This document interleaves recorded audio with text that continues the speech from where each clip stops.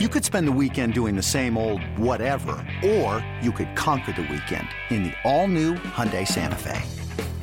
Visit HyundaiUSA.com for more details. Hyundai, there's joy in every journey.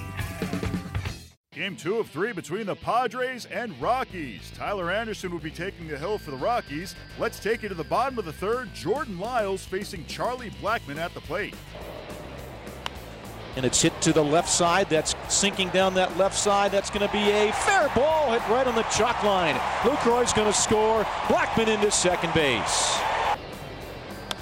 Line drive, left center field. 2 more for the Rockies. Story makes it 5-0. This one is a moonshot into the second deck. Touch of all time for Cargo.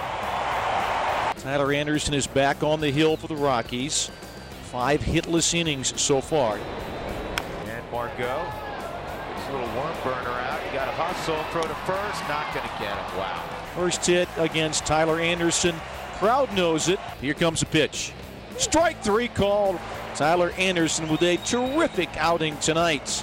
Bud Black and the Rockies come out way on top against the Padres on Saturday as they win 16-0. Here's what Black had to say about the game. You know, I like the home run on the breaking ball. His last at bat, that was nice. You know, I think Charlie would probably like to have a couple at bats back. You know, he had a couple balls to second base, but I thought he had some good swings. You know, so you know, we had a lot of guys with some good swings, and we had 3 pitchers throw the ball extremely well to throw a 3-hit shutout. I think that was probably the thing that stood out for me was the pitching. We threw a 3-hit shutout. Yeah, might have led to a difficult decision with Tyler Anderson. I don't know, but I think he had a kind of pitch count at some point. I think that was probably gonna be his last inning. If Margot did not get the hit, that was still going to be his last inning. What was he doing so well? Again, I think he spotted the fastball well. The change was effective. I think as the game went on, his little slider cutter was effective into the right-handed hitters. And also he backdoored a couple on the outside part of the plate to him as well. So I thought it was a good mix. I think that was, you know, from what I've seen on video and even of last year, Tyler Anderson, and the game in Philadelphia was a very good game for Tyler. That's more like he can pitch for me. Buddy, what did you see on the hit by pitch there from DJ? Do you like seeing that kind of fire?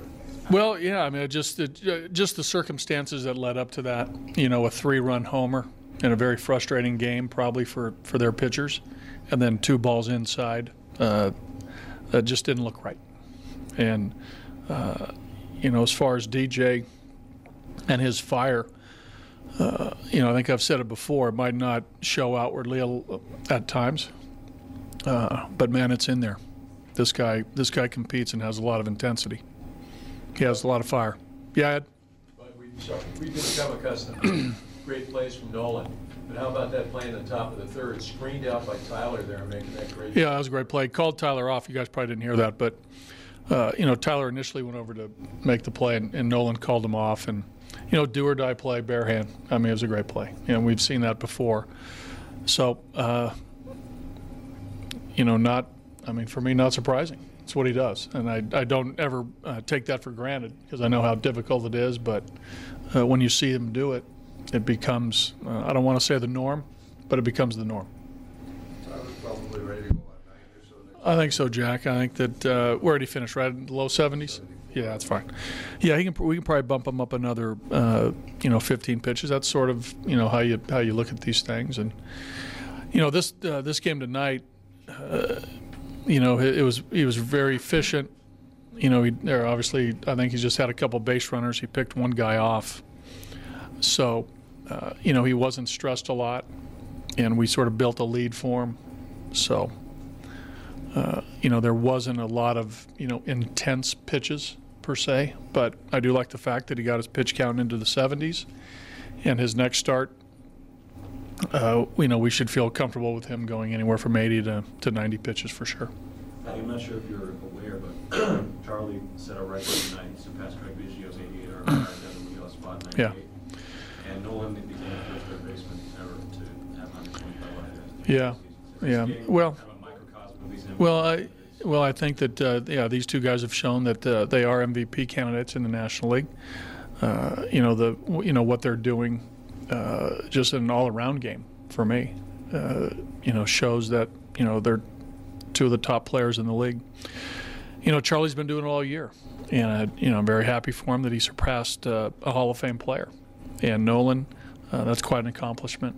3 years in a row, 125. You're talking real numbers. That's real good stuff. So I know that those guys on their mind is about the Rockies winning games. Those individual accomplishments are great, but I'm sure if you ask those guys, they'll deflect those things to what the team has going on.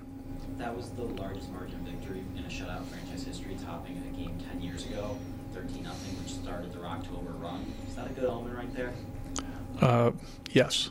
A good game for Tyler Anderson. 6 innings, no runs on 2 hits with 3 strikeouts. He improves to 5-5. Here's what he had to say about the game. I feel a lot better than I was early on, so building that strength up, there's been a whole process with our strength staff here and training staff, and so we're in a good spot right now. How do you think this positions you and the team moving forward as far as, just an additional resource, an additional tool here as you head towards the end of the season? I think it's just a thing for versatility, Started a game here, came out of the pen. Same thing with Freeland. Obviously had some great starts, came out of the pen tonight. Hoffman, same thing. So it just shows that Buddy's confident in using any of us in any situation. So, I think it's a good thing. Did you feel ready for such a good outing? Did you need to kind of almost prove it to yourself a little bit at this point?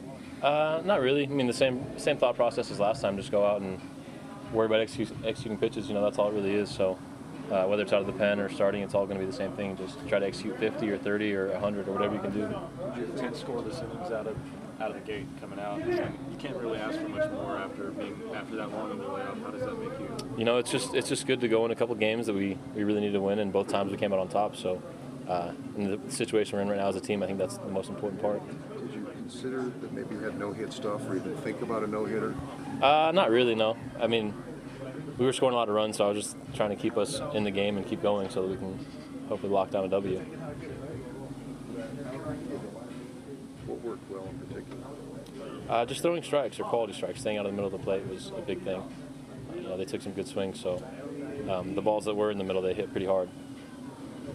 Charlie Blackmon goes 2 for 4 with a home run and 4 RBIs. Here's what he had to say about the game. That's pretty good. That means we're doing a good job offensively. Lucroy's doing a good job. Our pitchers, really good bunt, doing a good job situationally, and there's got to be guys on base or I can't drive anybody in. Hits from Tapia, Amarista, as well as the big hit from Valleca. Having those guys come off the bench and do that, what does that mean? Right, those are really good players. Those guys are adding a lot to our team. They can do a lot. They can play defense. They can hit, run, power. Those guys can really play, so they make us better. And Tyler Anderson, what a start for him. 6 innings pitched, 2 hits, no runs allowed. Really good to have him back. He's had 2 outings now since coming back from the DL, and they've both been stellar, and I expect more from him. Sunday, John Gray will take the hill for the Rockies. Hey, Rob Bradford here. You guys know I'm always up for a good MVP story, and one of the best stories is Wasabi Technology. Wasabi is the world's hottest cloud storage company, and it's become the go-to provider for professional and collegiate sports teams, including 20 Major League Baseball teams like the Red Sox and NHL teams like the Bruins and Vancouver Canucks. Even the Liverpool Football Club is getting in on the Wasabi action. So, why is Wasabi the MVP? Well, Wasabi was purpose-built to free businesses from skyrocketing storage costs and unpredictable transaction fees that the Amazons of the world are charging. In fact, Wasabi is up to 80% less than those hyperscalers and doesn't charge a cent for businesses to access their data. From Wasabi's AI-enabled intelligent media storage, Wasabi Air, to the industry's only cloud storage service with triple protection against cyber criminals, data deletion, and ransomware, Wasabi's taken the lead in driving innovation in data storage and helping sports teams to unleash the power of their data. Wasabi, another Boston-based championship team.